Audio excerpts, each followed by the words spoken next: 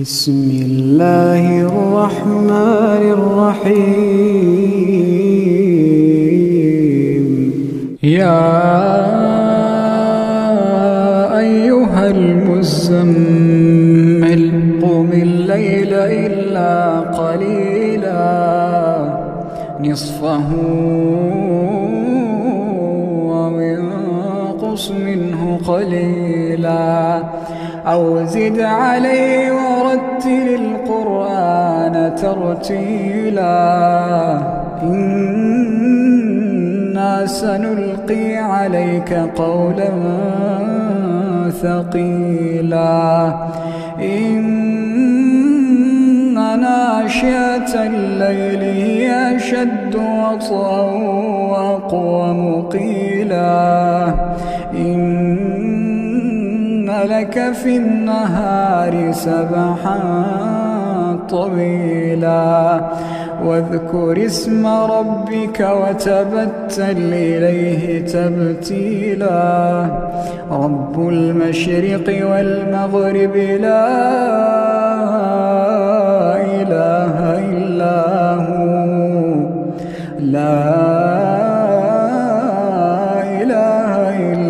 هو فاتخذه وكيلا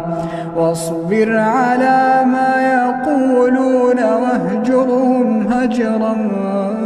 جميلا وذرني والمكذبين أولي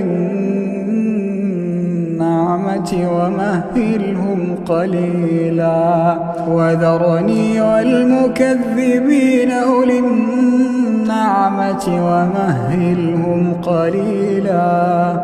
إن لدينا أنكالا وجحيما وطعاما ذا غصة وعذابا أليما يوم ترجف الأرض والجبال وكانت الجبال كثيبا مهيلا إنا أرسلنا إليكم رسولا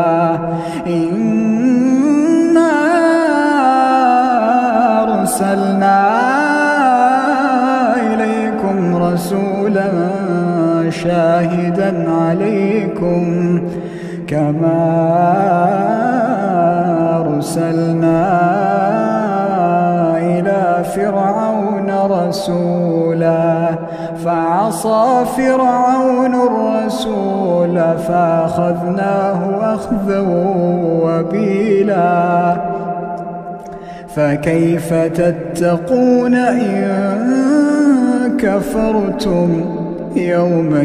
يجعل الولدان شيبا السماء منفطر به كان وعده مفعولا إن هذه تذكرة فمن شاء اتخذ إلى ربه سبيلا إن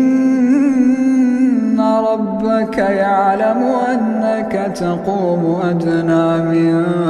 ثلثي الليل ونصفه وثلثه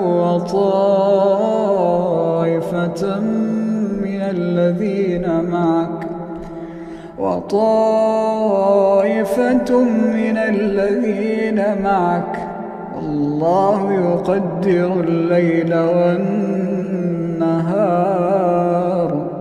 علم أن لا تحصوه فتاب عليكم فاقرؤوا ما تيسر من القرآن علم أن سيكون منكم مرضى وآخرون يضربون في الأرض يبتغون من فضل الله وآخرون يقاتلون في سبيل الله فاقرؤوا ما تيسر منه وأقيموا الصلاة وآتوا الزكاة وأقرضوا الله قرضا حسنا وما تقدموا لأنفسكم من خير تجدوه عند الله هو خيرا